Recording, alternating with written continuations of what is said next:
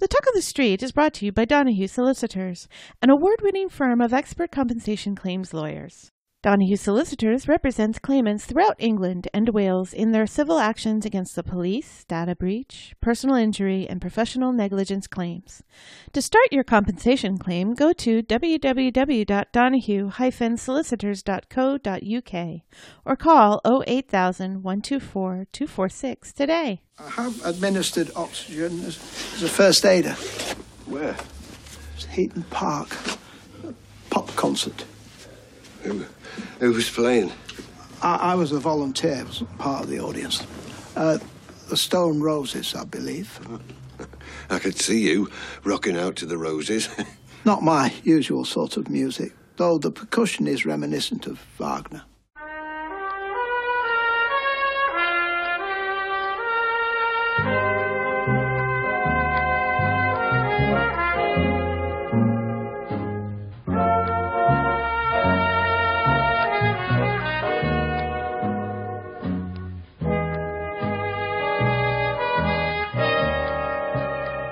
Welcome to episode 80 of The Talk of the Street, an unofficial Coronation Street catch-up podcast that was pleased to see the teacher from Beavis and Butthead turn up as Paul's therapist this week, okay? I look forward to Butters from South Park appearing next week to befriend Hope. I'm Gavin. And I'm stuffed. Stuffed. Like a turkey. Yep. I can barely move. I didn't eat all that much yesterday. Yeah, I think we did pretty good. It was just, I think, the kind of constant grazing. Yes. All day that kind of done it. Yeah. Oof. Full bellies. Full bellies, yes. If you didn't get a chance to see pictures of some of our Thanksgiving treats on the Twitter feed or on the Facebook page, But don't like that. Do take a look. Because we had some delicious stuff. Did you post the cooked turkey? No. You just posted just the raw the one. uncooked one with covered in bacon. Covered in bacon, stuffed with sausage, just as God intended. Yeah, no animals were harmed in the making of this Thanksgiving dinner. Oh wait, all the animals were harmed. It was pretty tasty stuff. So I made my soup. Yes, you did. Early doors, as is tradition. As is tradition. Scottish lentil soup as part of the Thanksgiving feast. Absolutely. It actually tasted more like Heinz lentil soup this year than it has done in the past. I'm not saying that's a bad thing, but that's not typically what I aim for. It was good though. It was good. I liked it. It wasn't too heavy. It was just right. Right. Yeah, that was from using a different sized pot. Would you believe? And having to reduce the amount of ingredients. I think it came out better. Yes, yeah, me too. Good stuff. So you had a nice Thanksgiving then. Yes, did you have a nice Thanksgiving? It was good. I enjoyed the game that we played afterwards. We played a couple of games. Yeah, we played Hello Kitty Uno. I'm not that au fait with Uno, and even less so with Hello Kitty, the variant thereof. Is that the Hello Kitty one different from regular? No, it just has Hello Kitty on it. Kitty on it. Yeah. Okay. And Stelly I think Stelly got it for her birthday like 3 years ago, and she just opened it yesterday. No, right. Because we have some other Uno packets around here somewhere. I know Nick a long time ago had an American Kennel Club Uno pack that I got him one time, because our Nick, he loves the dog show. That's another bit of tradition. We watch the Macy's Day Parade, we watch the dog show. Even though he's not here anymore. Then we watch Somebody Beat the Lions. Oh, it's always the Bears. Oh, yes. Always the Bears. Always the Bears. It's interesting to see how the Lions contrive to lose by looking like they're going to win for 99% of the game, and then they always blow it in the last minutes. Well, you know, I've been a Red Sox fan since birth, so I'm used to teams that try very hard to lose. Yeah, it's difficult to think of a team that's better at doing that than the Detroit Lions, though. Anyway, what was the other game? Codenames. I enjoyed that. Yeah, that was good. Even though I had Benny on my team. It's not the greatest. You should have seen it when it was Benny and Nick on a team. See, because I don't think Nick would try and temper his clues because he was playing with Benny. I think he would just... They won the first round. Did they really? Because I picked the assassin. But then we switched, and Nick was my spy master, and Stelly was Benny's spy master. And if you think Nick can't temper things to Benny, you should see Stelly.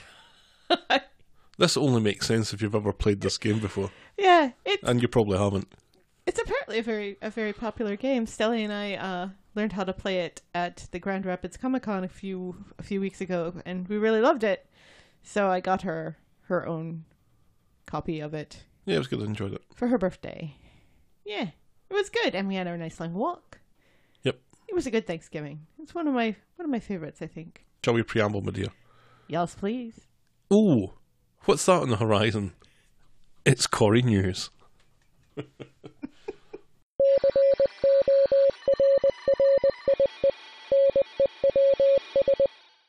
Former Corrie star Gray O'Brien has revealed that he has been diagnosed with stage 4 tonsil cancer. What? Yes. You can get tonsil cancer? Apparently. He had some swelling in his throat, and he still has those tonsils, so... oh, good God. Yeah. O'Brien was on the show from 2007 to 2010 as Tony Gordon. We wish him all of the best as he finishes treatment. Yeah, speed of recovery. That sounds horrible. The boys of the Sofa Cinema Club have a special Christmas treat for listeners of their podcast. Ben, Colson, and Jack were at the Bridgewater Hall watching the tour of Love Actually with a live orchestra. Eesh. Yeah, I can't imagine a worse time ever. The Christmas special will drop into subscribers' feeds on Thursday, December 12th, and we will find out if they hate Love Actually as much as I do. I bet you they don't. Probably not. I don't think Colson's going to hate it, certainly. Who was it that wrote that scathing, I'm going to say scathing, review of it? Oh, that was a few years awesome. ago? I can't remember who it was. It was a really good, though. Was it in the Atlantic? They called it the least romantic film of all time, but they went through it in painstaking detail explaining why it's so problematic. Yeah. Because it's really, so really problematic. So let's set a problematic film to a live orchestra Right. and sell tickets to it. People do like that movie, though. I know. You know what? I think it's just that there are so many delightful actors in it that Who should be nowhere near that. you like, you know, because Alan Rickman's in it. R.I.P. Emma Thompson, whom I love. Hugh Grant. Hugh Grant. Well, I guess. Hey, we liked him in Paddington 2. Yes, but everything about Paddington 2 was just perfect. Delightful. Colin Firth, whom I love. Mm-hmm. And Keira Knightley's in that, isn't she? Martin McCutcheon's in it as well. Ah. She was Tiffany in EastEnders. Oh. Look at you. Or Tiff. All up in the EastEnders Yeah, trivia box. I used to watch EastEnders a bit when Tiffany was in it. I haven't watched it much since. That's, of course, not the Keira Knightley film that's played the most in this house.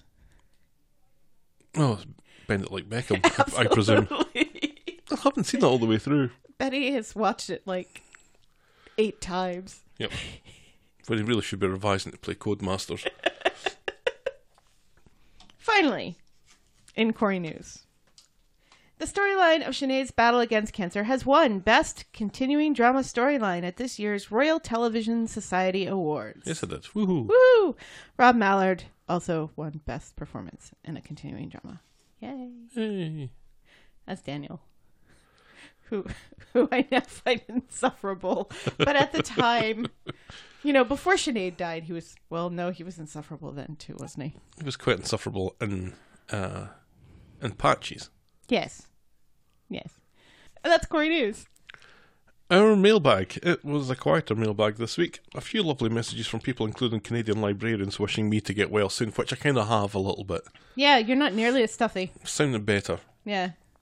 I'm really stuffed up in the morning. Yes. That's usually when I'm stuffed up as well. Right. I need to stick the humidifier in our room. It kind of gets while we better as the day goes on, though. Yeah. Getting there. Because you're upright. Yep. Yeah.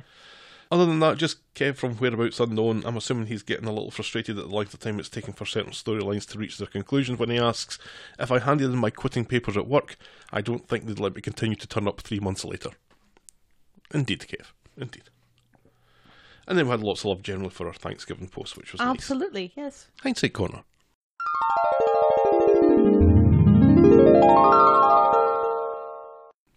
A blue, blue, blue, blue, blue, blue, blue, blue. Ben Price Fan Club dropped us a tweet. Last week we spent a considerable amount of time going through Corrie characters whose names sound slightly different to other Corrie characters' names. BPFC reminded us of Alex and Ali that we forgot to mention. I kind of realised that after the event, the most obvious one. Well, I would have gotten to them if you hadn't cut me off. Well, we were getting into minute 5 of that. I thought we would have gotten there. We had to bring that to a conclusion. Yes. At some point. Where has Alex been? He hasn't been on the show. And where's Liam? Where are you?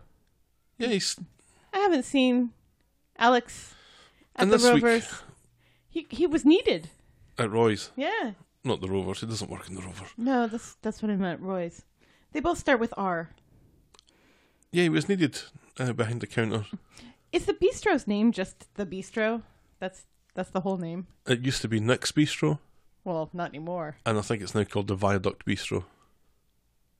Nobody calls it that, though. No, they call it the Bistro. Yeah. I'm happy to help. I can't do my John Oliver.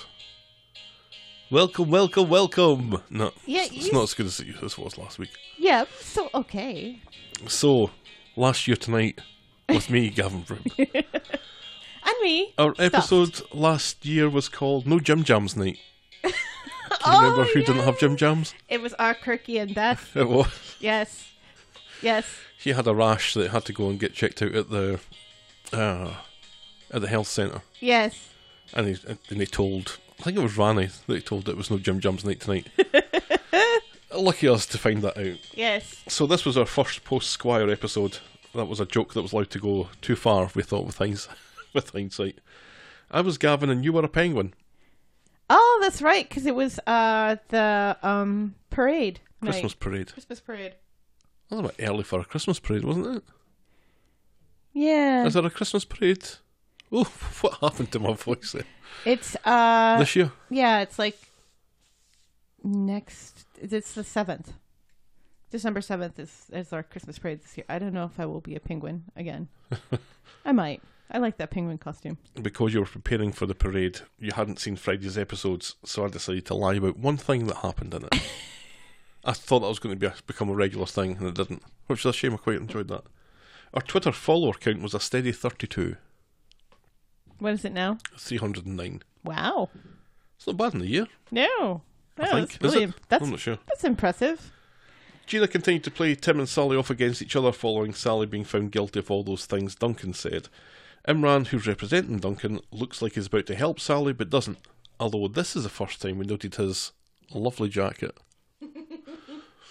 Jenny is worried that Johnny is getting his whole off of Liz and has invested in an app that claims to track errant husbands, and she does this by pretending to fix a phone that she herself pretended to break. Remember that? Yes. Yeah. Remember when Johnny and Liz were getting it on? Knocking boots. And it was a year ago. Seems like forever ago. That I said, "Who serves chili con carne without rice?" in my Johnny voice. Everyone in America, Johnny. Everyone in America. That was a year ago. Brian wears a bicycle helmet and looks like the xenomorph queen out of Alien. A whole 2 or 3 weeks after getting engaged, Kate barges into the medical centre to talk to Ran about adoption, interrupting Kirk getting his back rash examined. And later, she enters into an agreement with Robert for his spooge. Ugh. Evelyn pushes Hope's face into a wall. Good times. She does that for... she ruined Evelyn's jigsaw and then broke Ruby's doll. Our moment of the week was Mary sitting alone in the mortuary waiting to hear if the body that had been found was Jude's. And our boring moment of the week was Ryan passed a food hygiene certification test. And that was the talk of the street on Coronation Street. Jeez, I'm still bored by that. Last year, yeah. No, they made a big deal about that. So boring. Mm-hmm. 15 minutes this week. There you go. Shall we dive in, my dear? Yes, please. Our first storyline tonight is Kel in a cell. Oh, hell.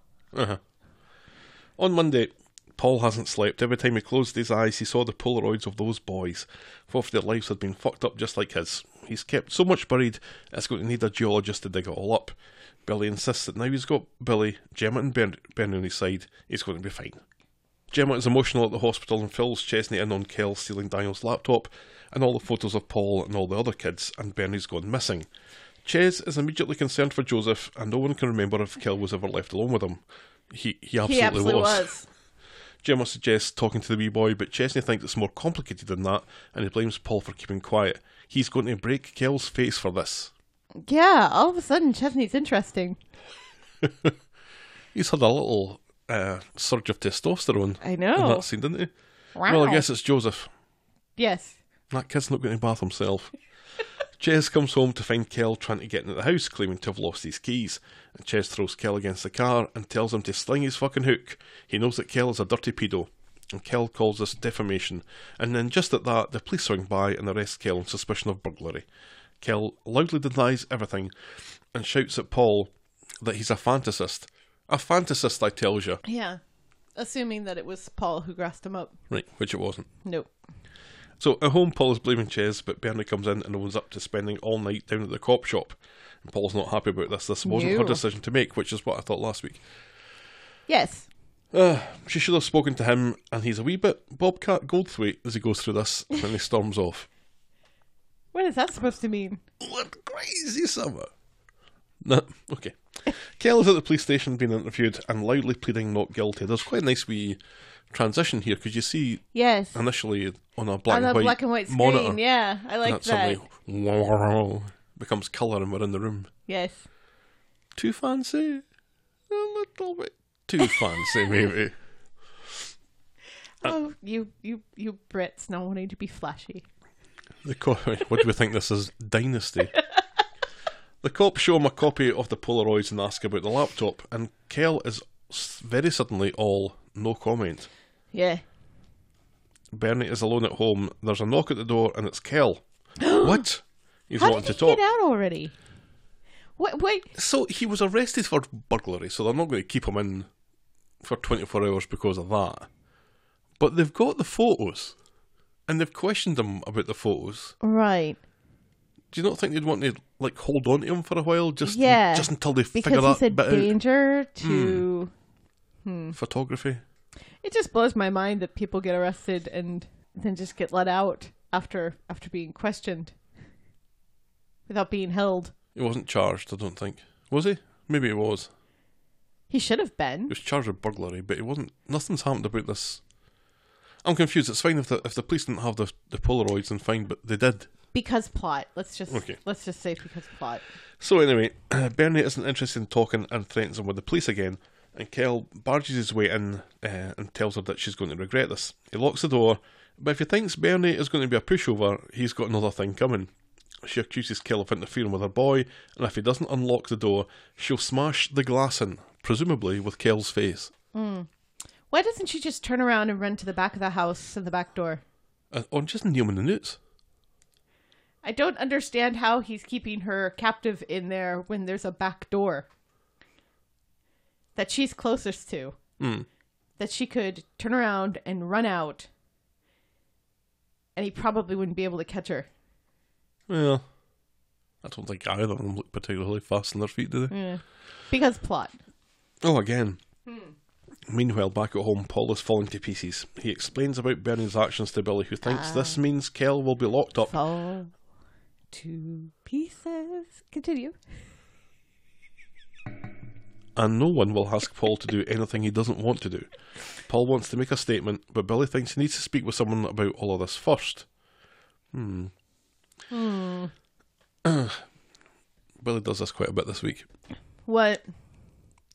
It kind of forces take control of Paul's life? Right. Now that they're dating again? Right. Yeah. It's a little annoying. But, this is his job. As a parishioner. Oh, he's not the parishioner. No, not parishioner. That's not the word I mean. He's a vicar. Yes. As a vicar, this is... It's one of his jobs is to help people solve their problems. And he knows the right people to call to help Paul. And he loves Paul. So, I don't know. Is it helping or interfering? Well, in the end, it's helping. So Gemma is back to see if Paul is okay, and then they hear Bernie and Kel fighting in the house. Kel thinks that Paul took the pedo pics himself, just as Gemma and Paul burst in, which is What? How? Yeah, How? You can't really take a selfie of your whole body with a Polaroid camera From the 90s. the 90s. Or the 80s or whatever. Benny goes for Kel and starts battering fuck out of him until Gemma screams at Kel to get out. And later, when everything has calmed down, Paul is sure Kel will get away with it. He's only been charged with burglary. Aha. Benny thinks it'll be a different story when the cops have a look at Kel's flat and his laptop. It doesn't. We don't hear very much about it if it does. Yeah, I wonder, because he hasn't had Daniel's laptop for very long. It was like a day, wasn't it? Right. How much could he have put on it? Oh, but I think he has a laptop of his own. Kel's big porn laptop. Does he? Because the only laptop that was with the pictures was Daniel's. I think I get the impression that It was kind of weird too, because you'd think that all of the other stolen stuff would be with the laptop, not these pictures. there was so much that was wrong with his flat. Yes. Why would these old pictures be on top of the laptop for a start? Right, unless he's been using them recently. Yikes. Yeah, I don't want to think about it Let's too hard. get on, yeah. So later, when everything's calmed down, Paul is sure Kel will... No, I've read that bit out. Yes, you have. Benny and Paul make up, and Benny will says that she's going to also make up for being such a shitty mum for all these years. Oh, that's nice. It just seems to be honest when she says Yeah, it seems like everybody's really making up, and that's good. Chesney's round at Daniels and explains that Kel nicked the laptop and it's at the police station being held as evidence and he'll get it back soon. Ches advises Daniel to get in touch with the cops. And then Billy And they have a nice hug, which is nice. They seem to have kind of reconciled, and Daniel's not being a shit to Chesney anymore. Right. Well, see, because he's not dressed like a 70s comedian anymore. It looks like No, that was the because difference. he was a shit to him before Sinead died as well, remember? Saying that... How was he dressed? I can't remember, but he wasn't in a suit. So we can't rule 70s comedian out then. Billy comes round to visit Paul, and Billy's perhaps inappropriately chirpy as Paul announces that he's talking about the abuse has brought him and Bernie closer together, and he's ready now to talk to the police. He owes it to himself and other kids that Kel has abused. Bernie, Gemma and Billy pledge to be behind him every step of the way. Mm-hmm. Then on Wednesday at Roy's Rolls, Billy gets a call from an abuse survivor charity, and has arranged an appointment for Paul this afternoon. See, this is again getting into the interfering territory. He chose to make an appointment for Paul because he knew that Paul wouldn't do it himself. Mm-hmm. Well, that's what couples do. No, they don't. I've made appointments for you before for things. When we first moved. Yeah. They're there to help. Understandably, Paul is unsure. He wanted more time, and Billy decides for Paul that thinking about it is worse, and Billy agrees to go with. Which was nice. At the therapist centre thing, Paul is introduced to Andy, who looks like that teacher from Beavis and Butthead that I talked about in the Well, he really doesn't. His He hair's does. too short. He does, though. Because Andy... It's like glasses and a beard. Yeah, but that guy in Beavis and Butthead had long blonde hair. This man has short brown hair with curly tops. Yeah, he's tidied himself up a little bit. It's been a while. Beavis and Butthead was yonks old. Ages ago. I watched the movie recently. It hasn't aged well. It really, But I don't think it was intended to age really well, hasn't. was it? I went to the movies to see that. I did not. I saw it in Falkirk. It was me and my girlfriend at the time were the only people in the audience. Except for another couple that were sitting way over on the other side. Uh-huh. And there's a moment in it where Beavis and Butthead are in a bus full of nuns. Uh-huh. And they're doing this wee game thing. Right. Where you interlace your fingers with your friend and you open up your hand and it looks a little naughty. Yes. Yeah. But I hadn't seen anything. I knew what that was, but I hadn't seen it represented in a movie before. Funnily enough, that doesn't feature very often in movies. And I laughed so hard that I farted. And because there was only 3 other people in the cinema, everyone knew it was me, and that made me laugh even more. Did your relationship last much longer after that? When was that? That was 96. 97? Yeah, a couple of years more than that. Was it 97? I thought it was earlier than that. I'm really going to look up the year that Beavis and Butthead Do America for next week's Hindsight Corner. You can just look it up now. I think it was 97. It was 96. Oh, that was You're close. only a year off. Oh, 3 years it lasted after that then. Wow. That was... I mean, I don't mind your farting. So... Well, I'm not the only person in the house that farts. That's true. The kids also fart, as do the dog. And the cats. Sure, let's go with that, shall we? Anyway, Billy offers to sit in on the therapy session. And the therapist says, "No chance." I don't think so. I don't think so, Chief. That's not how things That's not work how round this about here. works. And after a fashion, Paul opens up and tells Andy all about Kel's abuse. And at the end of the session, Andy warns Paul about what going to the police will likely mean, and it's going to be a tough slog, just so you know. Mm-hmm. And that's as far as we get with that story this week. I'm glad it's moving right along. I'm glad that we're making progress with it. That whole Kel blocking the door thing is just... I don't know. I don't know what that really lent to it. Except... Well, it was supposed to be threatening, wasn't it? Oh, he doesn't really threaten her. He's just like, no, I'm not gonna... He doesn't, like, actually threaten her with violence. Just, I'm not moving away from the door. He threatens with talking to her, which I don't know if that's worse or not. Right. It was weird. I'm glad that Bernie and Paul have made up, and it seems like the family is stuck behind him and stuff, and that we're not getting this whole long drawn out, What's wrong with Paul? Right. Why is he being so moody? You know, I'm glad that it came out the way that it did, and it wasn't, him finally telling her and then her thinking that he's made it up and everything and stuff. So I'm happy with it. I mean, as happy as I could be about a story of child sexual abuse. Right. As far as they go, top notch. I kind of hope though that the whole Polaroid thing with the police being left as it is was a bit strange. And the fact that it is strange that 2 episodes later or 2 days later, nothing's really come out of that. Right, and he's odd. still on the street, and he hasn't been, because you would assume that somebody who's done this will continue to do it.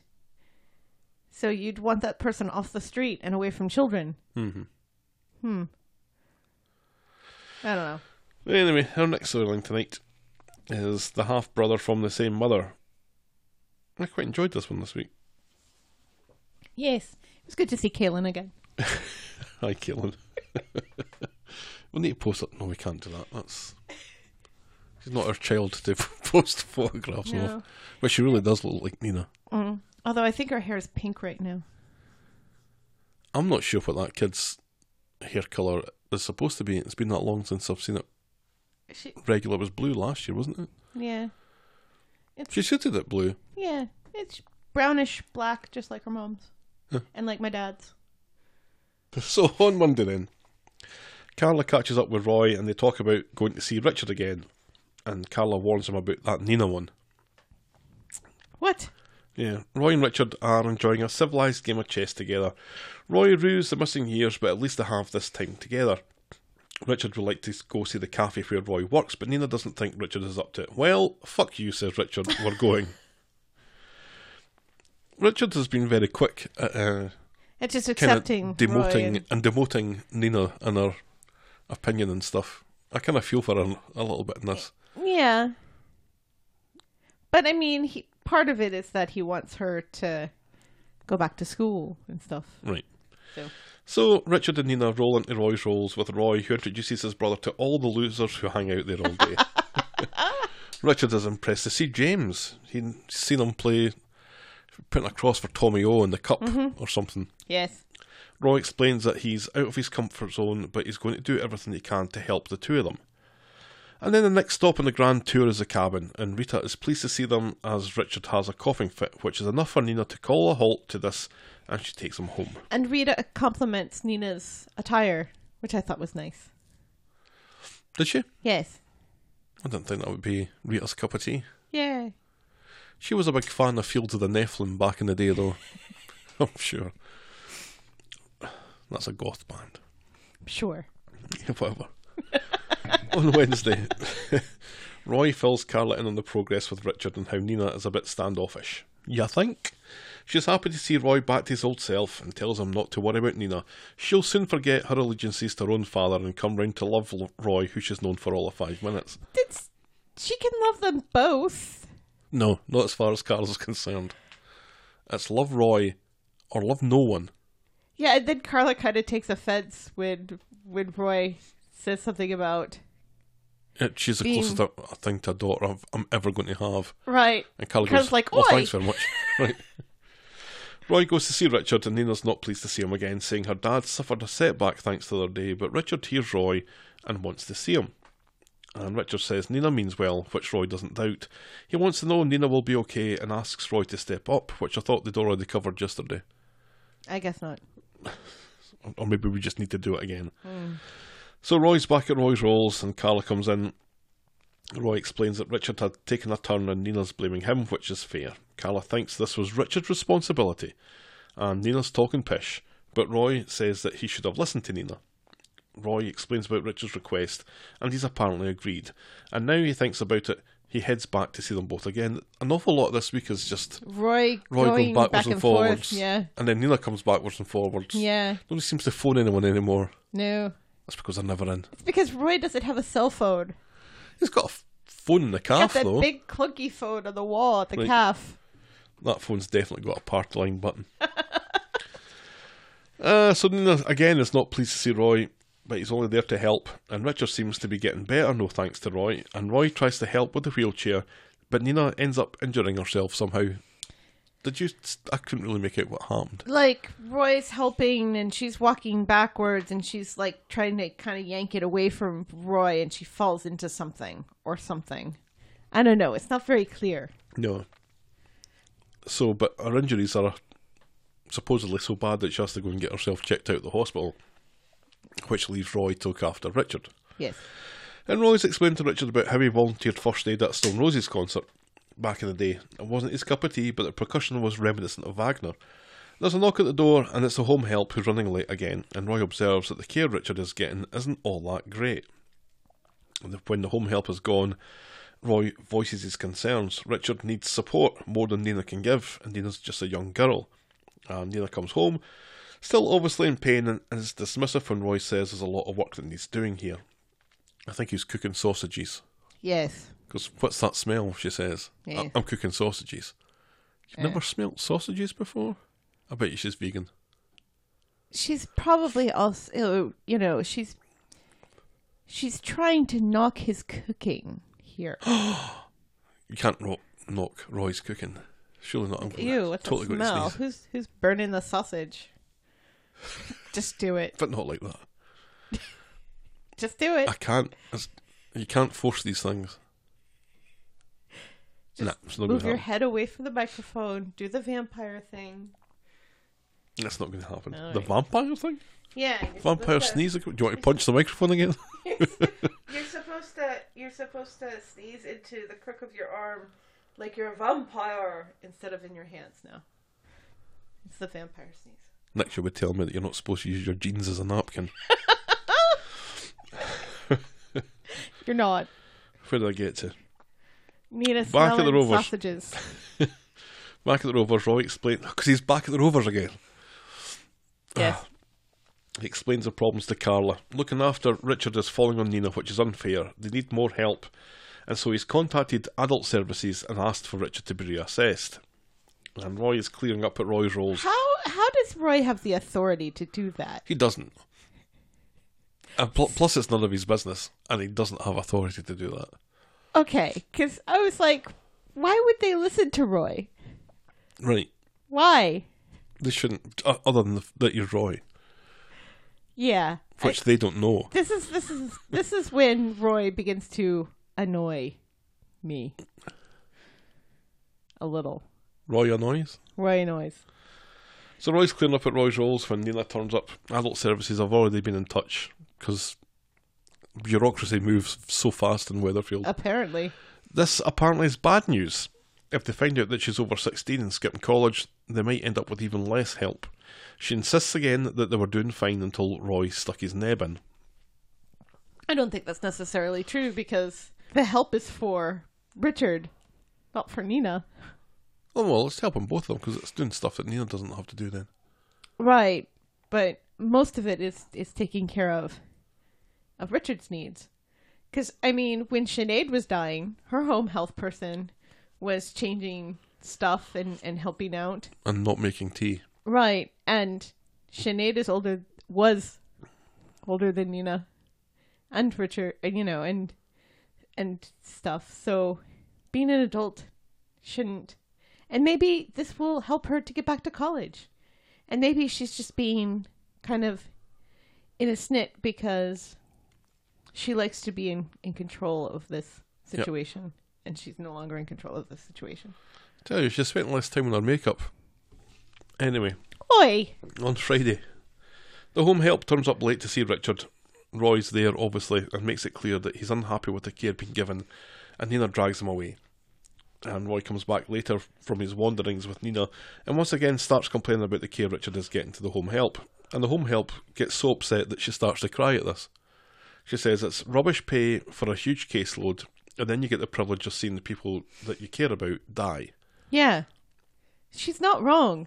The suicide rates for people in that line of work are quite high. Right. Because it's very depressing work, and it's very physically demanding work. You know? My sister's a nurse in a nursing home, and it's not easy. Yeah. The wee home help that my mum had, that I remember seeing, because I was only really sort of met them a couple of times, they were in a hurry. They were always in a hurry. Right. Because they've got... Because they got a huge like aging 50 population. other people to see. Yeah.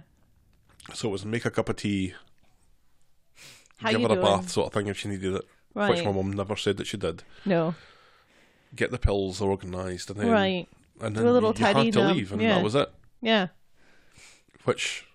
I don't think my mum really appreciated this. She wanted to chat to the poor Right. lady What for like what she really needed was 45 minutes. was company. Right. And they weren't really able. No. Just imagine how much worse it'll be post Brexit. Oh, yeah. They'll have even fewer home health care workers. Yeah, everything. And everything else. Yep. Nina comes into Roy's Rolls, and Mary thinks that she's on her way to a fancy dress party. Yeah, this is... Rita compliments her, and Mary, who you'd think would be the person who would be the most into Nina's look. She's wearing sticks her goggles, foot though. in it. She's wearing goggles. Right, because she's trying to put a reindeer up. Right. That was so funny. You off to a fancy dress party? No.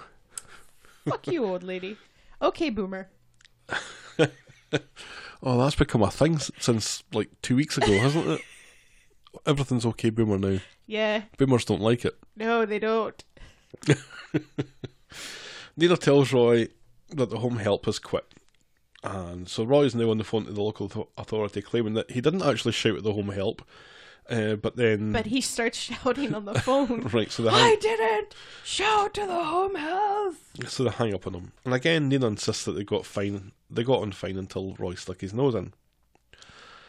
So Roy's telling Carol about this, and unsurprisingly she's on Roy's side and tells him that Nina is in the wrong. Plus she cuts about looking like Pride and Prejudice meets Bride of Frankenstein. Yeah, Carla, you're not much better. All you wear is black. That stinking leather jacket. And like really dark lipstick, like almost brown. Right. So Carla has no room to talk when it comes to looking a little... Maybe she means that as a compliment, who knows. Then Roy pays Seb for the decorations and putting that stupid reindeer reindeer and up the stars. And then asks Mary to cover while he reorganises things so he can take care of Richard. Roy turns up at the Rovers to have a word with Evelyn, and he asks her to look after the cafe, but she can't. She's got far too much on her plate as it is. And then Aggie, who Evelyn notices can't help but button at conversations that don't concern her, says that she can help out. Roy clutches his collar because, let's not forget, Aggie's a shit cook. Then Roy turns up at Richard's. He has some good news. Now that Aggie, who can't cook, has stepped up, he'll be able to look after Richard more regularly, like every day. Nina says his help's not wanted and she can take care of things, but Richard and Roy are both adamant that her education is more important, and Richard tells her to get back to college starting Monday. And Nina, she's not amused by this. No, she is not. I think she wants to spend as much time as she possibly can with her dad until he dies. Right. So she doesn't. This seems perfectly reasonable. She doesn't want to go back to college because she could go back to college after he's dead. Right. This is her responsibility. That's understandable. She wants it to be her responsibility. It's a lot. It's a lot for a 16-year-old kid, though. Well, she's not 16 anymore. What is she, like 18? Mm-hmm. Is she 18, though? She doesn't look 18. Yeah, she's probably 18. I mean, it was tough on you as a 40-something-year-old man when your mom died. Mm-hmm. You know? It's a lot running about. Yeah. So, it's So, but then you don't regret it, though. And everybody's situation, I can understand both sides. I think from the point of view that once he's gone, she can say, well, I did my bit. Mm-hmm.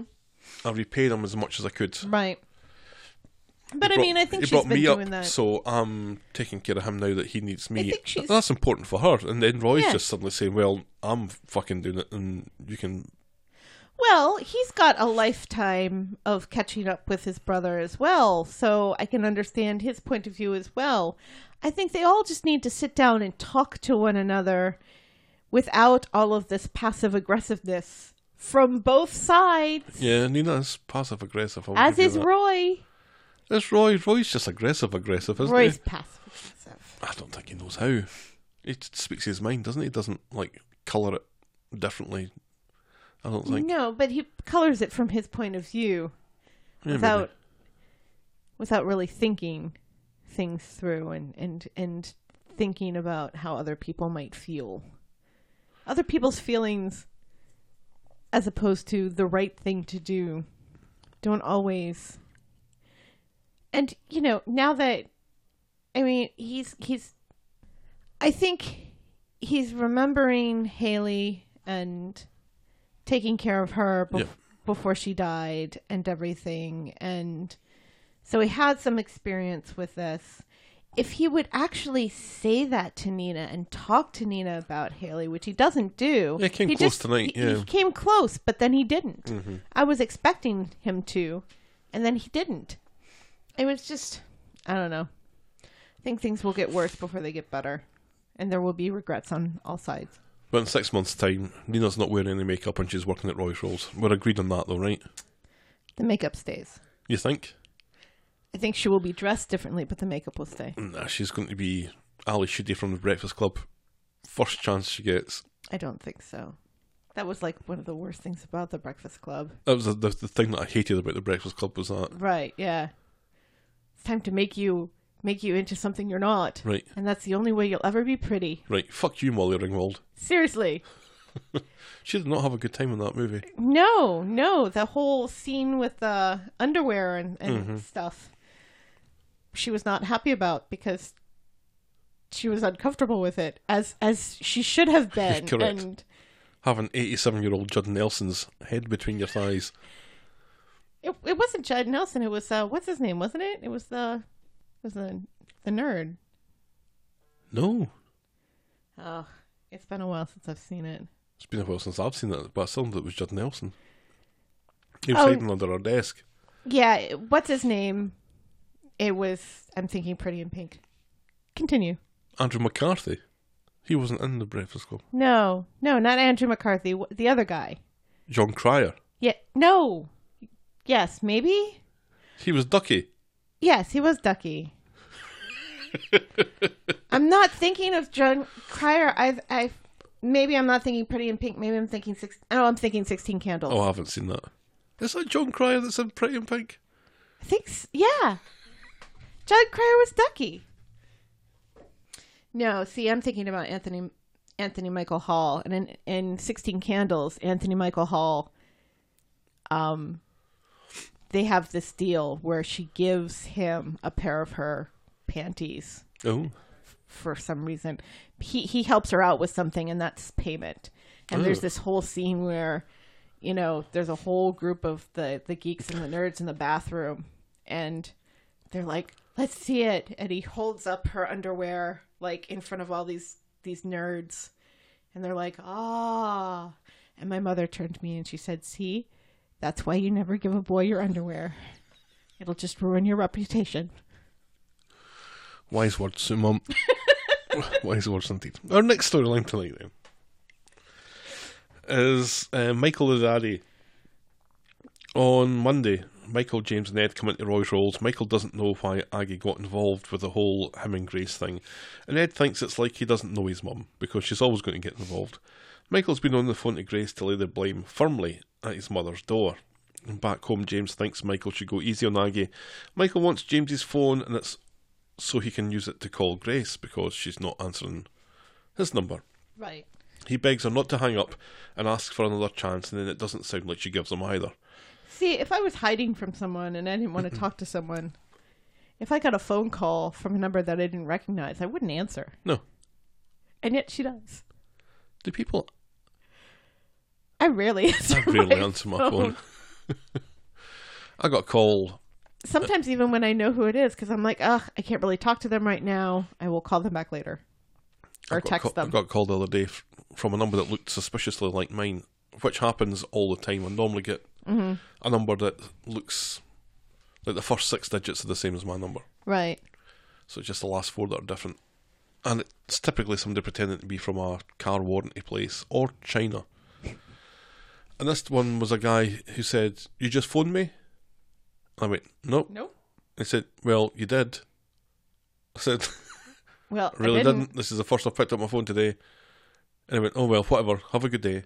So I guess he must have got a call from a number very similar that looked like mine or was mine. But who phones you? Who phones that number back? Weirdos. That's who. I will sometimes call a number back if I think I know who it is, or I'm expecting a call. Phones. Weirdos. So Grace meets up with Michael at the bistro. He apologises again for Aggie. Grace will not be told what to do by Aggie or a solicitor.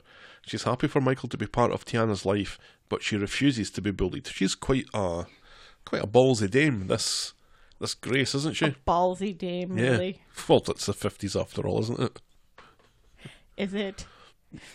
Yeah, some of the stuff... She's spunky. Some of her dialogue really frustrated me, though. Oh, really? Because she starts by complaining about having to do everything by herself and having to be Tiana's mother and father solicitor, and grandmother and, you know, all these other things. Bus driver. But then when Michael offers to help...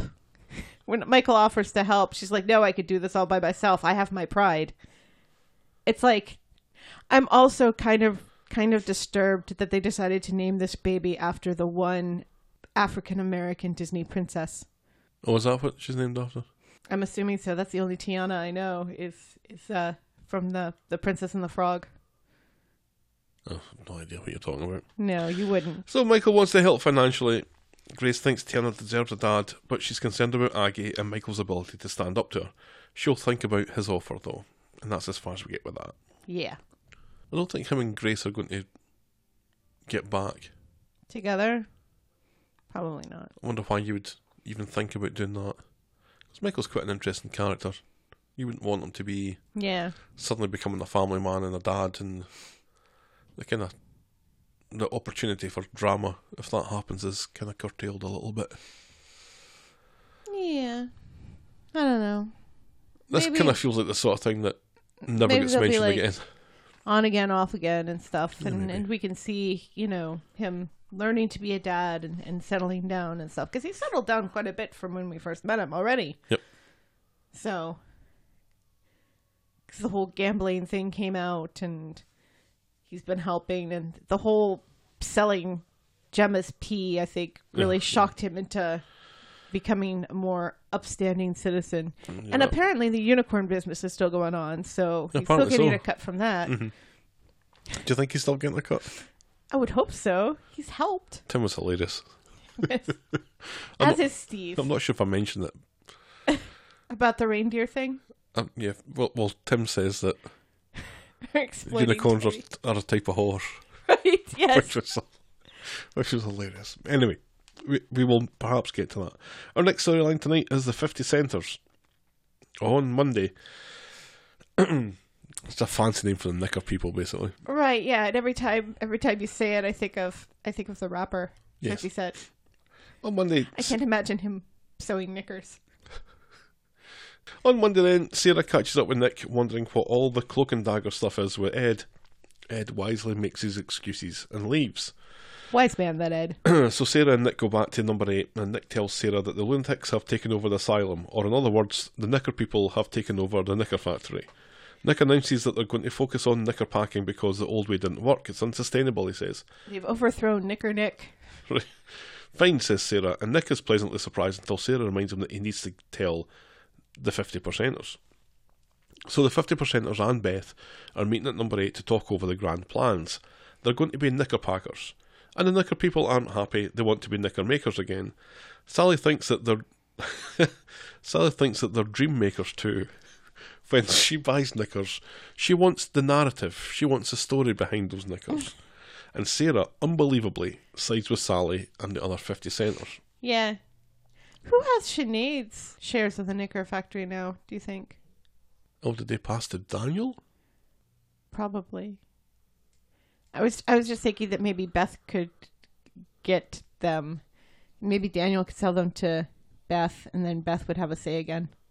I bet you nobody has thought of this. Well, these are the things I think about. Yeah, so the organisational structure behind this share allotment. They make such a huge deal about the fact that Beth no longer has any shares. So what is she doing there? You know, she sold those shares for a vacation, was it? Something like that. And yet, lots of people who do have a share are never at this meeting. All those Paul people wasn't there. Yeah, and all those people. The two ladies from last week who voted. Right. They weren't there. What's his name? The bald guy. Dirk. Yes, he wasn't there. Where's Dirk been? He's been gone for a while, hasn't he? I haven't seen him in a while. I've seen his Twitter recently. I think he's doing other things. Yeah. Rather than just standing in the background and pretending to vote. Mm-hmm. So on Wednesday, the knicker people are still pissed at Nick wanting them to be packing people. He tells them that if they continue to ignore him, their investment is going to go down the lavy pan.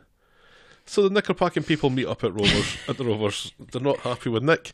And then they pick a pickled peppers. They're not happy with Nick, but no one can figure out the best way to proceed except Kirk, who thinks Beth should go on strike for some reason. Yeah, that was weird. Carla meets up with Adam at the Rovers to discuss Sinead's beard oil business, and Carla seems to want to change the distribution model, but Adam thinks if it ain't broke, don't fix it, let's stick with direct to customer. And Sarah seems to be listening intently to this. Yes. So Kirk agrees to meet Nick at the bistro, and they talk about packing being the future. Nick paints an optimistic picture about the packing business and asks for Kirk's support. Kirk feels uncomfortable going behind the knicker people's backs, but there is something that Nick could do. Well, name it, says Nick. Mm-hmm.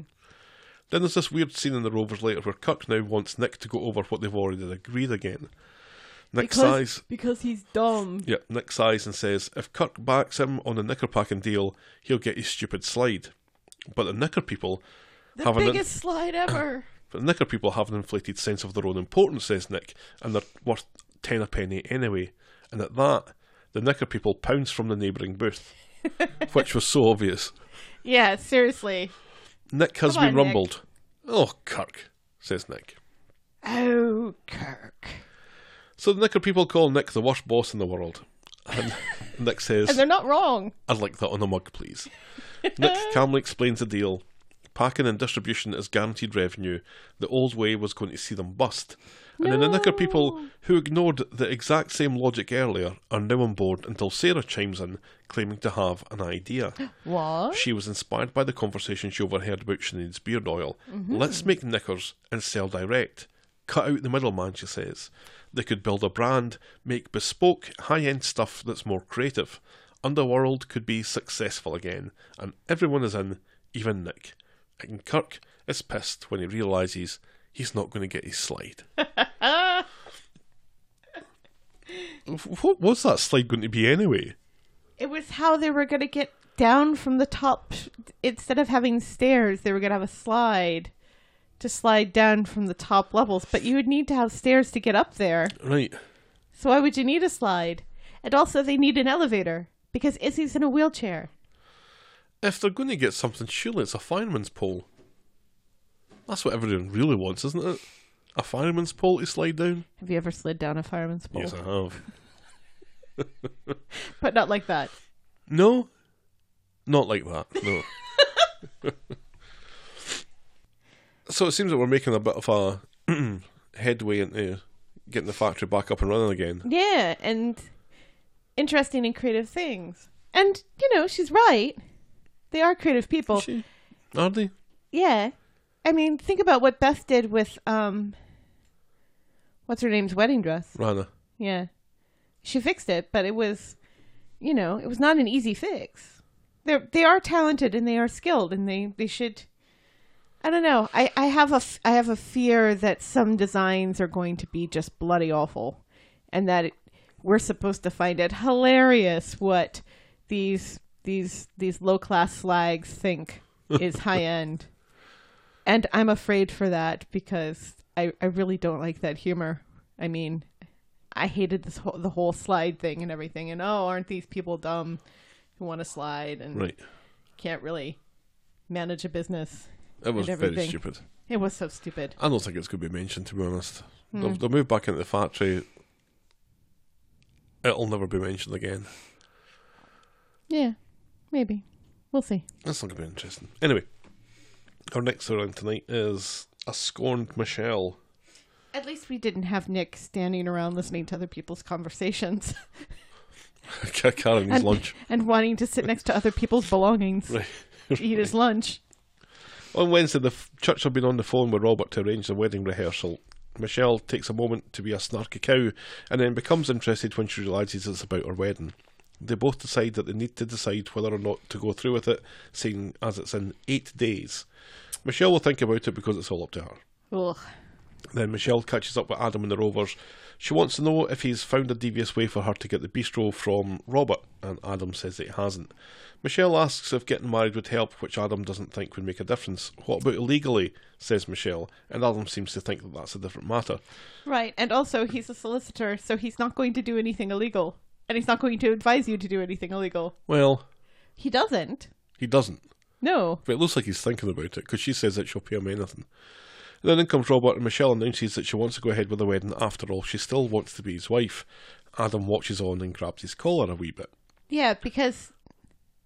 he knows that Robert's getting fucked over here. Right, but I'm trying to figure out why Michelle decides to do this, because I would think that once you're married, it'll be even harder to... I don't think there's a chance that she's getting married. You think she's going to do something... She's just humiliating them. Yeah. Oh, Christmas music trivia is about to start. Yes, I see that. On Friday then, Robert and Michelle arrive at the bistro and are shocked to see Ray is making himself a cappuccino. Yeah, I was a little shocked by that as The well. The fucking nerve of the man. Seriously. Robert goes to throw him out, but Ray insists that he's got good news for them. He's dropping the lawsuit. Robert asks what the catch is, and Ray says that's the fun bit, just leaving them guessing what, which means that there isn't really a catch. Probably not. Later, Robert thinks Ray is all trousers, but Michelle is still concerned and says that she's off to see Adam to check this out. They smooch, and once again Michelle is quick to wipe off the Robert bugs. Ew. It's just I just so want it annoying. to be over. Michelle is at Adam's. He's not surprised that the non-disclosure agreement thing has been dropped. He advises her to forget about it, and he also advises her to walk away clean from the Robert thing. It's just going to get nasty otherwise. He knows of which he talks. Absolutely. Then Carla comes into the bistro and echoes Adam's advice to Michelle. They can't take the bistro from Robert unless he signs it away. Then in conversation, Michelle reveals that Robert's upcoming 50th is actually a wedding. Carla thinks Michelle is mental going through with this, and Michelle says that she needs Carla's help. There was a scene in the cabin earlier that I don't mention where Carla came in and talked about Robert's 50th, and Brian seemed to be under the impression that he looks and like Robert are two peas in a pod. That they look alike. That from behind, they've got similar enormous heads, but they really don't. And Brian actually He calls himself a silver fox. He's not. His hair's Is grey. His hair's grey, but it's not white like Robert's. No. Robert's is white, Yes. not grey. But it's meant to be funny, and it's meant for us That was to quite laugh amusing. at Brian. Michelle thinks is still he's brooding handsome. about the Ray thing, and she tells Robert that she doesn't mind if he checks in with Irish Tina every now and again to see how the baby's getting on. She asks how he managed to keep Irish Tina away from the street for so long, because Irish Tina, being such a cow and all that, should be wanting to rub it in Michelle's face, surely. And she quickly twigs that she must have known about Rory. Well, yeah, Robert says that you'd be surprised that she can be Sensitive, yeah. Robert denies telling her and claims that anyone could have done it. And at that Amy. point, I couldn't remember if it was a lie or not, but I think it was. Right. And also, at this point, he could have said, well, the thing is that Irish Tina has also lost quite a few babies of her own, so she understands, and she had sympathy for you. To, maybe make Michelle less of a cow, Right. but doesn't. No. Again, this is like the whole Roy not telling Nina about Haley. Men don't know how to communicate on the show. The women aren't great either. No, nobody knows how to communicate. No. Robert has spent the entire episode clinging to Michelle, and Michelle spent the entire episode kind of gurning as she shivers and looks very uncomfortable. Yes. He thinks they should come clean about it being a wedding to people, and Michelle thinks it makes sense, and Robert thinks it would be a good idea to tell everyone at the same time, just get everyone together and tell them it's Right. actually a wedding. Michelle wants to invite Steve and Amy, which she seems to make a point of. I couldn't work out why. Well, Steve is there. Is that all? I don't know. Is she going to use Steve? It kind of seemed like that's where they were going with that. Somehow. That Steve was going to be involved in it somehow. Maybe because of the whole Rory thing? Maybe. Did she mention the Rory thing? Or? No, didn't. And then Michelle and Carl are bitching about Robert and the Rovers. She doesn't believe anything he says and reckons that he used Rory as an excuse. Carla repeats that the wedding thing is the stupidest idea she's ever heard. Then in comes Robert, and he gives Michelle her something new. It's a lovely bracelet. Is it, though? And then he tells her that he loves her, and then he fucks off back to the bistro, giving Michelle and Carla opportunity to slag him off some more. Right. And talk about how ugly the bracelet is. Uh-huh. Because it is. I didn't really pay attention, it just looked It's kind of just shiny. boring. Well, it's There's nothing Robert. to it. Well, it's Robert. Yeah. But he acts like it's this huge deal. Like it's this big, expensive thing that he bought her. And it's not. Mm. It's so boring. Yeah, so Robert.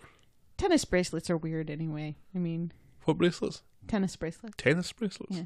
Was a tennis bracelet? What's a tennis bracelet? That. Oh, It's like a bracelet with like lots of tennis rackets on it, and rhinestones or gems around the sides. I don't know why they're called tennis bracelets, but that's what they're called. Huh. Now you know. I prefer bangles. I like the bangles. I'm always insert a Susanna Hoffs joke here. Those are my bangles. 2 of them anyway. So this sounds then like the wedding is going to be not Next week. not next week, but the Next. week after that. I think it's going to be next week. Because 8 days from today. Well, 8 days in Corrie history or Corrie timeline is weird because things that happen on Monday get referred to as yesterday on Wednesday, Sometimes. and tomorrow on Wednesday is Not Friday. always. Well, Not yeah, always, when it though. suits them, yeah. Yeah, I have a feeling it's going to be next week. I think they know that we're just fed up with it. I kind of thought this was going to be Like a Christmas hanging about thing. until Christmas, and it's going to be a little bit too early for that. Either way, if it's next week or the week after, it's still going to be too early. Or too soon. Right. It can't be too soon. No, it needs to happen. No, it needs to happen soon. Do you think Irish Tina will show up to the wedding? I don't think her involvement in this is over, is it? If it is, she's not had much of an exit. No. 'Cause she's still in that house, presumably. Right. She's still pregnant. Yes. She's still got 10 weeks to go. I wonder if Michelle's revenge is going to involve Irish Tina somehow. maybe. Because I was thinking last week, and you were very strongly in the no camp, that Michelle and Irish Tina were going to team up and gang up on Robert, but that's not. And that clearly isn't happening. I don't know. I'm starting to think maybe it is. No, because she hates Irish Tina far too much. Well, she says she hates Irish Tina, but she also says she loves Robert and wants to get married and loves him and will love him forever. Yeah, well, she's lying about that. Yeah. I don't think she's lying about her hatred for Irish Tina. She has no... Well... And again, she's a skank, remember? Like I said last week, it's really annoys me that she would go after the other woman who had no idea that they were still together. Which, again, this is another thing that Robert should have pointed out. That, well, she didn't rub your nose in it because she didn't know that we were still together. Yes, skank. Our penultimate storyline tonight is Emma Down Under. But not like that. On Friday, at the bus stop, Amy has her Bugsy dress rehearsal today, and Emma reminisces about that time she played The Hills in The Sound of Music. What? Like the Hills were alive, and they were named Emma.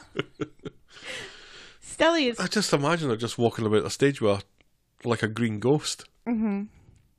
Stelly's playing a drum now in the Under the Sea scene. What? In The Little Mermaid. I think she's a turtle that somebody is beating like a drum. They're doing Jamaican accents during that, by the way. Yeah. It is so ill-judged. Well, yeah. Well, the girl who's playing Sebastian does a Jamaican accent. And apparently she did it during the auditions. And Stelly thinks that's why she got the part. That's even worse. Well, the other girl who auditioned for Sebastian is the only black girl in the cast. So that wouldn't have been great either. The girl who played Miss Hannigan last year. Remember, we were uncomfortable with that as well. The only black kid in the cast plays a villain. Right. Yeah. We live in one of the whitest towns in the Midwest, and every now and again you just get reminded of how white it is. It's slowly becoming more colourful, though, and I'm happy about that. Let's talk about Coronation Street some more. Yes, please. So, Tim and Steve are arguing about potentially confusing Tiny by dressing him up as a reindeer. At least a unicorn is a type of horse, says Tim. Ha ha ha. Emma's brother overhears this, thinks that they're both weird. Because they are. He's looking for his sister, he's got some big news for her. So Steve says, Steve says, leave a message with me. And Emma says, and Amy in the street. Amy is chuffed because she's now the new Fat Sam. The production of Bugsy Malone is gender fluid. Emma goes over to have a word with Seb, who puts up a horrid Christmas decoration outside Roy's Rolls. And separately, Mary talks to Adam about getting a decoration outside of his office and offers to check out his fuse box. I didn't think that reindeer was that horrible. I've seen much worse. Yeah, they were going for some kitsch right award for the worst decoration or something, wasn't it? Did you see those really frightening blow mold choir children that I posted on my Facebook page last week that look haunted? No, I don't think I did. They're frightening. They're so scary. You constantly buy haunted shit and you bring it into this fucking house, which I really don't appreciate. I like Seb ghosts. and Emma seem to have an eye for each other, and Steve tells Emma about his conversation with Morgan, her brother. So I guess Elena is officially no more. She's been no more for a while, though, she's reported to be coming back. Maybe that's why, to give Seb a decision to make, kind of thing. Right. And it was nice to see Seb back. We haven't seen Seb in ages. Not in ages. So Emma and Morgan are at the bistro, and Steve comes in to spy on what's happening.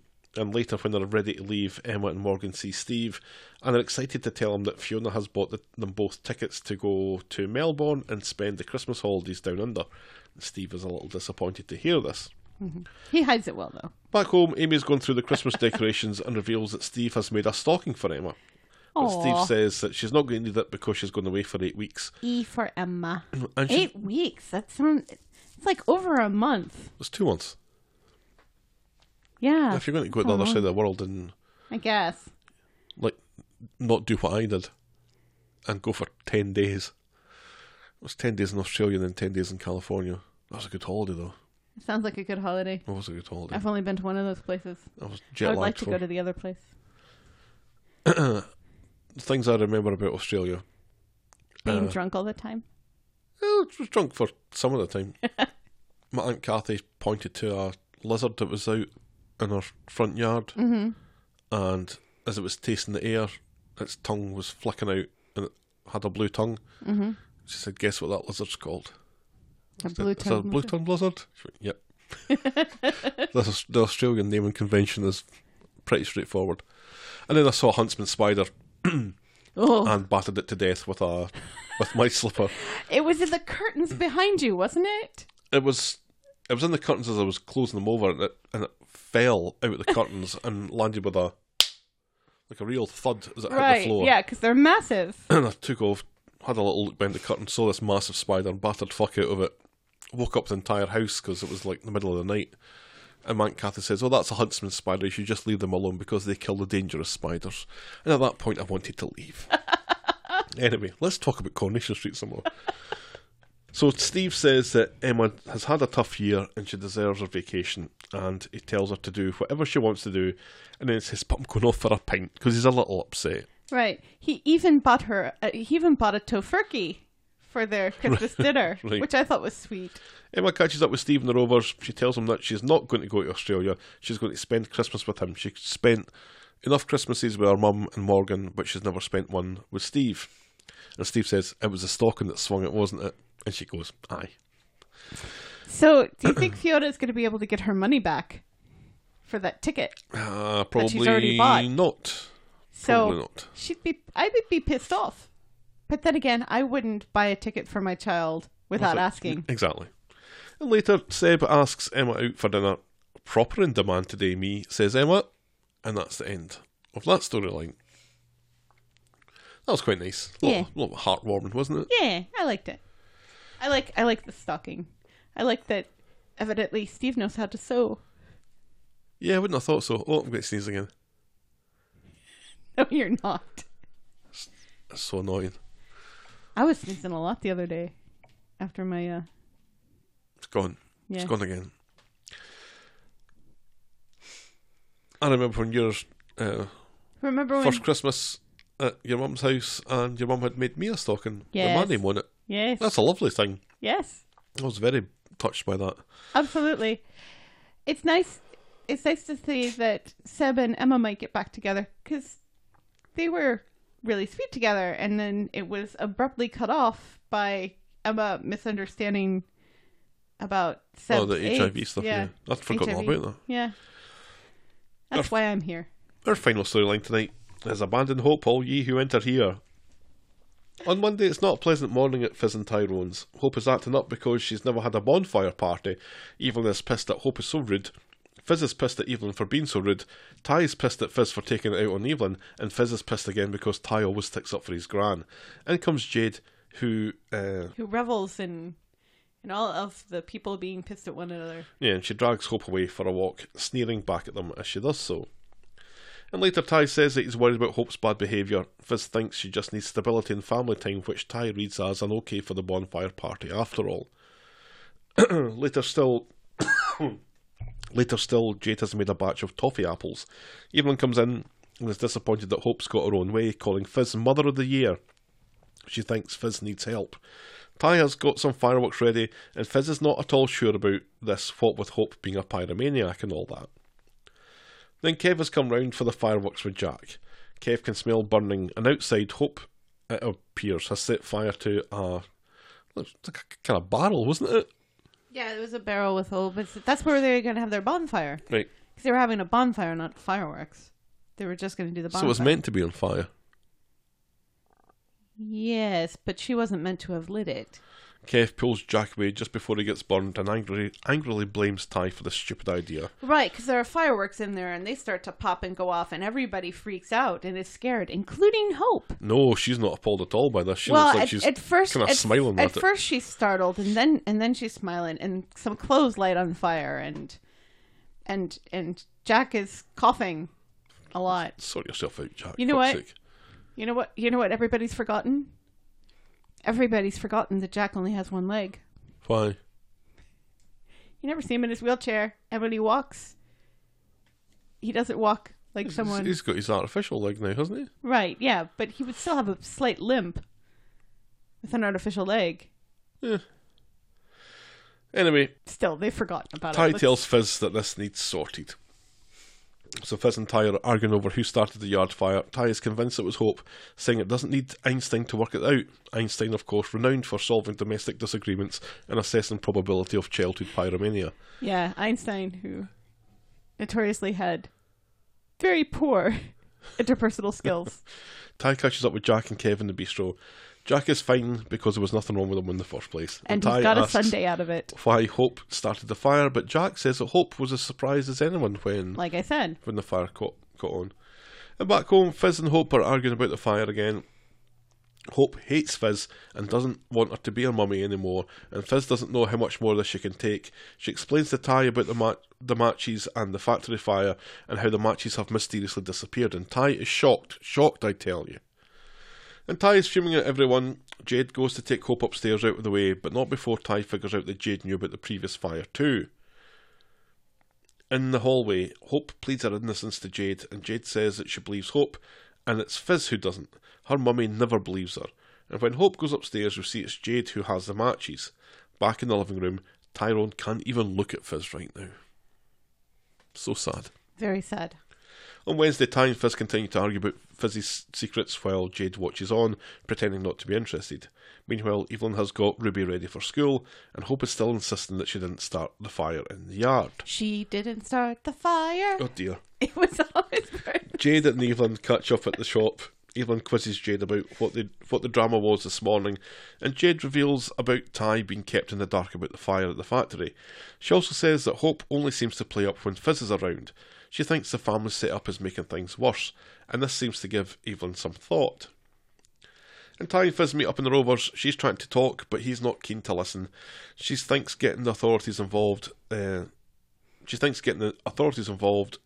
a stigma attached to it. Ty thinks there's also a stigma attached to if Hope kills anybody. Right, yes. Fizz feels responsible, and she was Fair worried point. that Ty would leave her if things didn't get better, which is why she kind of kept stum about the whole thing. And Ty softens a bit and says that this is what happens when people don't talk, and says that he's going nowhere. Oh, that was sweet. I liked that. That was nice.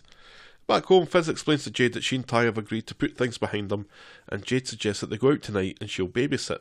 Fizz doesn't need to be asked twice, because she's Mother of the Year and all that. Mm-hmm. Now Evelyn is home wondering where everyone's got to. Fizz and Ty have taken the girls out for ice cream, and then they're going out to the bistro later, says Jade.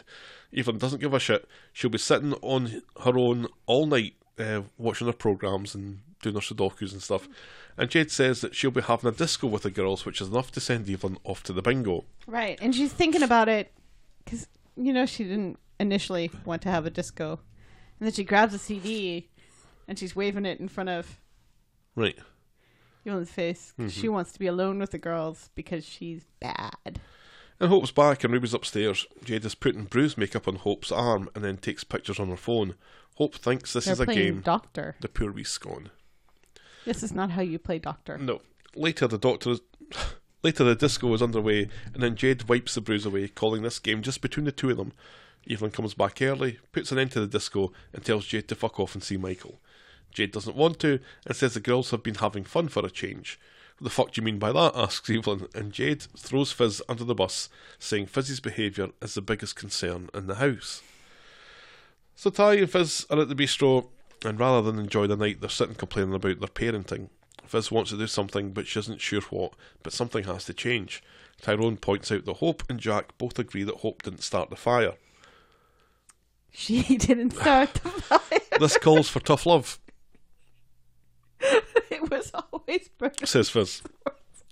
Back in the house, Jade thinks Fizz is love too you. hard, and Evelyn calls Fizz soft as shite. Jade thinks Fizz shouldn't have handled the fire thing the way that she did. She should have done it far more calmly. And then back home, Fizz is tidying up when Hope reacts badly when Fizz picks up her dolly. The head is pulled off it, But not like that, and Fizz discovers a couple of matches and goes ballistic. There's a struggle which ends with Hope announcing that she wishes Fizz wasn't her mummy, and Fizz smashing Hope's tablet on the floor. Then Tyrone comes home and is annoyed that Fizz broke the tablet after all they talked about, but she's backed up by Evelyn and reluctantly by Jade. Fizz shows Ty the matches, and Hope hides her wee face. Ty tells the lassie that bad behaviour has consequences now. And Evelyn and Jade are alone in the living room, Jade blaming Fizz again, saying that she can't cope. Evelyn has had enough and tears Jade a new arsehole. Who the fuck are you to talk, says Evelyn. You have no idea what it's like to raise kids, and isn't that your employer and best friend that you're bitching about? Yeah. And stunned, Jade makes her excuses and leaves, while Evelyn enjoys the peace and quiet that she's been looking forward to all night. Right. And takes a well-earned sip of her brandy. Yes. That was brilliant. That was brilliant. That was brilliant. I just wish that somebody else had been around to see Evelyn stick up for Fizz. Right, like Fizz, for example. Right, yeah. But, Evelyn, as we know, had a hard time with Ty's mom, so she knows of what she speaks. Right. Tyrone is making toast, saying Fizz and Hope have kissed and made up now, and he wonders where Jade's got to. Evelyn tentatively tries to assess what Ty thinks about Jade, but Ty is oblivious to anything underhand or suspicious, and calls Jade a godsend. And then we see Jade at night. She's outside with flowers and a copy of Milton's Paradise Lost in a dark graveyard.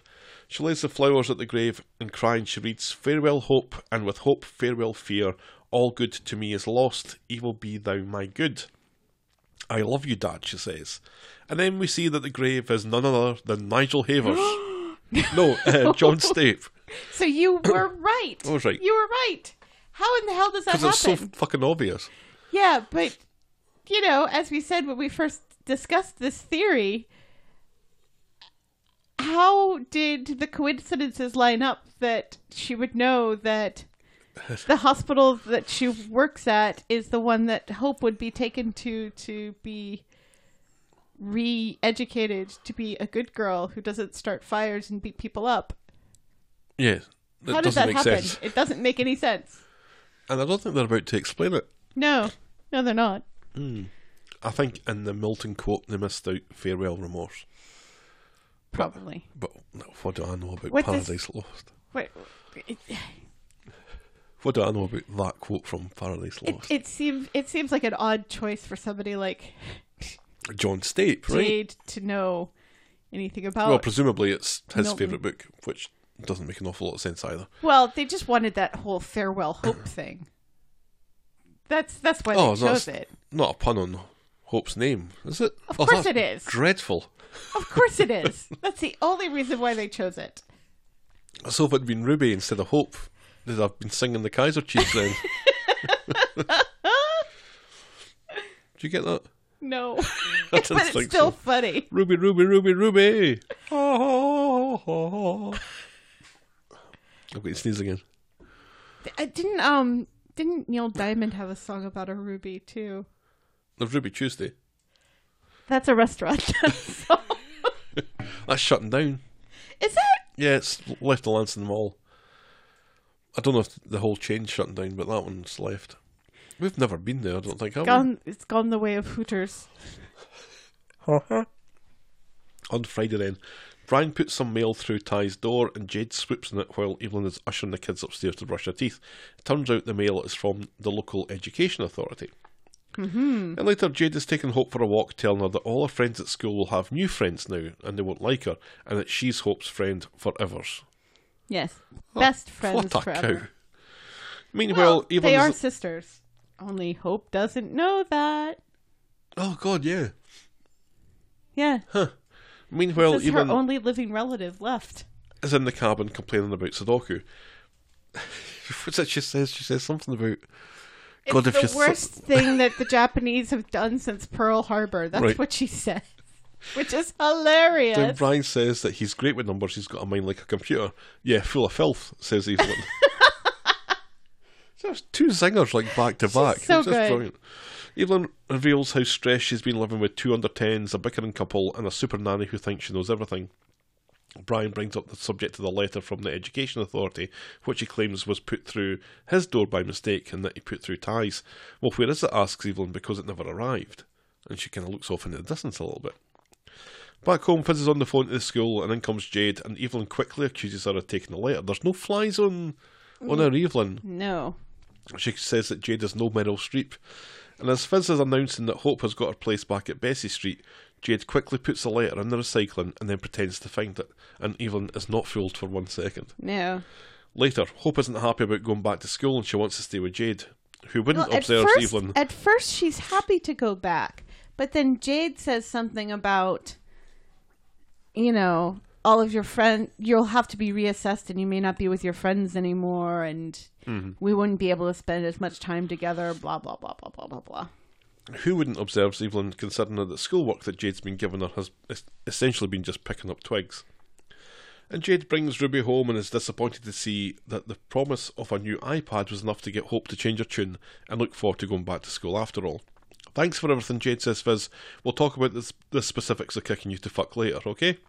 And Evelyn takes Ruby away to a party which leaves Jade downstairs on her own, and she picks up a photo of Fizz Why and wasn't Tyrone. Hope invited to this party? That's what bothered me the most. Why is Ruby invited to a party and Hope not? No. That's poor Hope. She picks up a photo of Fizz and Tyrone and smashes it on the dinner table, and this attracts Hope's attention, who wants to know what Jade's doing. Jade claims that she was angry about what Fizz did to Hope's iPad, and now she's going to be in trouble with Fizz. And Hope is so appalled by this, she says that she'll take the blame, and then she cuts her fingers just picking up the glass, and this gives Jade an idea. And Jade and Hope are hurrying down the street. Hope announces to Aggie that she's cut her finger, and Jade quickly drags her away. How rude, says Aggie. Right, because Aggie offers to help. Right. But no. This, yet another pointless trip to A&E this week. And Dr. Gadas at the medical centre quickly agrees to see Hope's finger, much to the disappointment of Moira, who says that she has to make an appointment, despite the fact there's only one old guy sitting way back in the waiting room. Right, and she's bleeding. Right. What is Dr. Gaddis looking for? Is she looking for a tin of biscuits? Something like that. And they have this whole conversation about there are no tins, just packets, and she can't gift packets of. I didn't understand that whole conversation at all. Nor me. Dr. Gadas fixes up Hope, and Jade manages to get Hope to admit that Fizz smashed her iPad. Jade tells Gadas that she's concerned about the bruises on one of her friend's daughter, and Gadas is quick to realise that Jade's talking about Hope. Meanwhile, though, Moira has phoned Fizz because she was so pissed off at Gadas agreeing to see her. Moira's phoned Fizz, who comes storming in, pissed that Jade didn't tell her. Fizz quickly takes Hope away, and Gadas says an occasional bruise is nothing to worry about, but anything more, and social services should be informed. And back home, they're getting ready to kick Jade out of the house. It's been nice knowing you in parts, says Evelyn. Fizz is dead grateful. We've got it from here, so don't let the door hit your arse on the way out. Jade tells Fizz to go out with Ty and Evelyn while she packs and says goodbye to Hope. And Jade tells Hope that she has to nip out to buy a present for her. And apparently Ruby is still at this party at night. She'll have party animal as her Ruby. Hope says she's not allowed to be home alone, but Jade says it's just going to be for a minute, and she sneaks out the back door. At the pub, Ty and Evelyn are glad to see the back of Jade, out of her lives, and more importantly, out of Hope's life, says Evelyn. And back home, Jade is back with an early Christmas present for Hope, and she gives Hope a phone, but it has to be their little secret. Keep it charged, keep it on silent, and keep it hidden. Hope calls Jade her best friend forever, and Jade promises to never be far away. And that's how we end this week's episodes. Not creepy at all. Not creepy in the slightest. Now, I watched some old clips of the whole John Stape and Fizz thing. right. Like when he tries to kidnap Baby Hope Yep. and Fizz gets hit by a lorry. Oh, right. Good use of the word lorry there, by the way. I know how much you love it when I say lorry in an American accent. Sounds awful. And what did you think of it? Sean's hair was interesting. Okay. No, it was just, it was weird seeing everybody so young and stuff, and it's nice to see that the show has always been about baby kidnaps. Yeah, there's nothing new. Nothing new. Have you seen the Jenny baby kidnap? No. That'll be on the YouTubes as well. You should look at that. Yeah. That's quite funny. Well, Yes, kidnapping is hilarious. Child and kidnapping also is hilarious. mental illness, hilarious. Yep. It's not hilarious. If handled correctly, it can be hilarious. Good stuff. So, Jade's master plan here, what do you think? She's trying to destroy Fizz. Right. She's trying to destroy Fizz. She's trying to get Hope away from Fizz. Right. You know, I don't know if she's going to be able to do that, because even if she gets Hope taken away from Fizz and Ty with the whole Bruce thing, don't think Child Protective Services is necessarily going to say, oh, you're her long-lost half-sister? Sure, you can have her. That's not how these things usually work. No. And doesn't Hope still have, like... Isn't there, like, a grandmother still somewhere? Or am I just thinking about Max and... I think you're thinking of Max. Oh, well, she's got Fizz and Chesney's mom. She could go live with Fizz and Chesney's mom. Scylla, yeah. Yeah. She's out of the picture.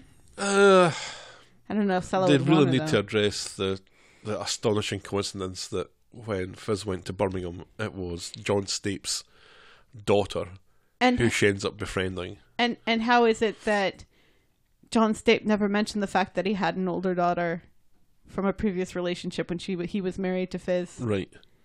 And they had Hope. And Jade had the foresight to change her name. Either that or she always had her mother's last name, which is quite possible. Right. Oh, maybe, yeah. That's what I'm assuming. And that she's never visited his grave before, and yet she knows where it is. Hasn't she? Well, I would assume not, because she used to live in Birmingham, and this is the first time that she's moved down here to this area. Yeah. It's not that far. It's far enough. I don't know. It just... We need some kind of information on this. Yeah, I mean, it's interesting. I was really surprised that she was his daughter and not I thought it was sister. going to be a sister, yeah. I thought he was going to be a sister or like a niece or something. Because she's in her 20s. Right. So she'd have just been a teenager or when Stape... No, because what age is Hope? Hope's 6 or 7? 8. I think she's 8.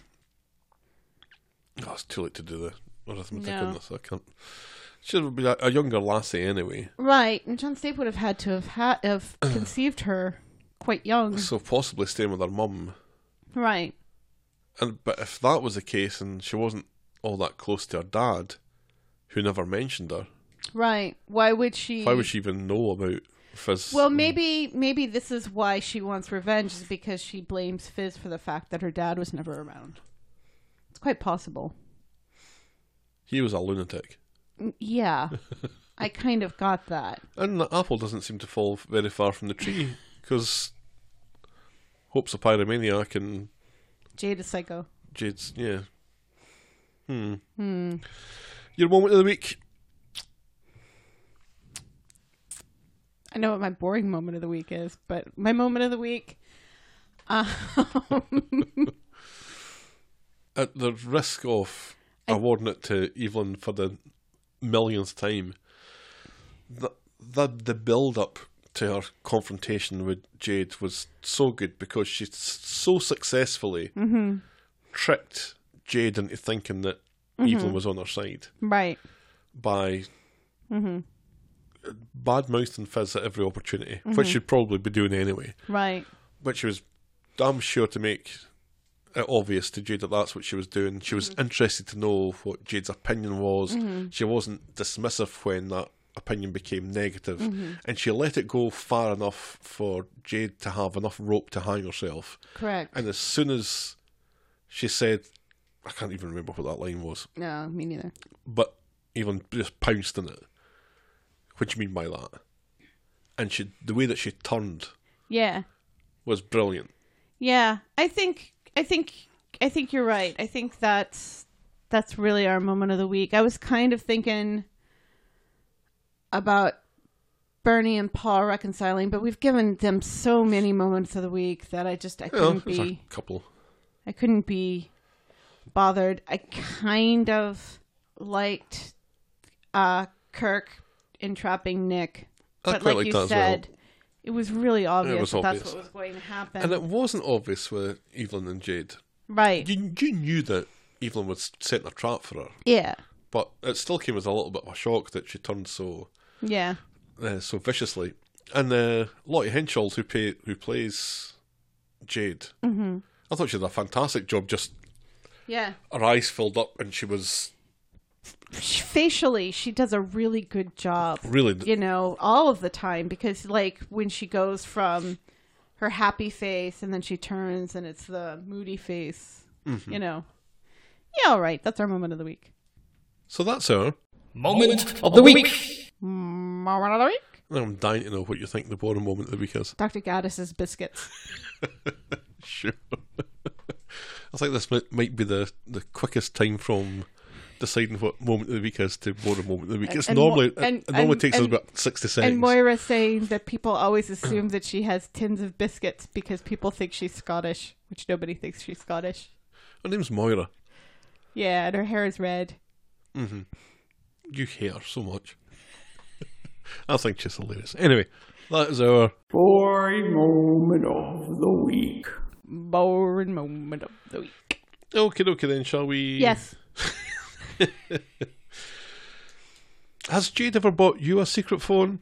If so, why not use it to get in touch with us? I mean, you've listened to us for this long, you might as well spend even more of your spare time thinking about Coronation Street. You can email us And us. at thetalkofthestreet@gmail.com, which is the address you use on Skype if you want to leave us a voicemail, and on PayPal if you want to drop a badger or two into our virtual tip jar.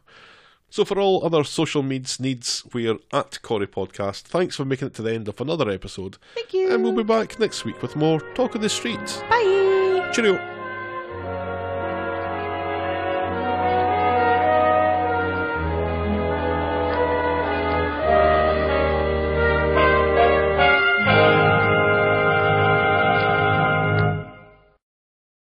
This episode was brought to you by Donahue Solicitors, an award-winning firm of expert compensation claims lawyers. Donahue Solicitors represents claimants throughout England and Wales in their civil actions against the police, data breach, personal injury, and professional negligence claims. To start your compensation claim, go to www.donahue-solicitors.co.uk or call 08000 124 246 today.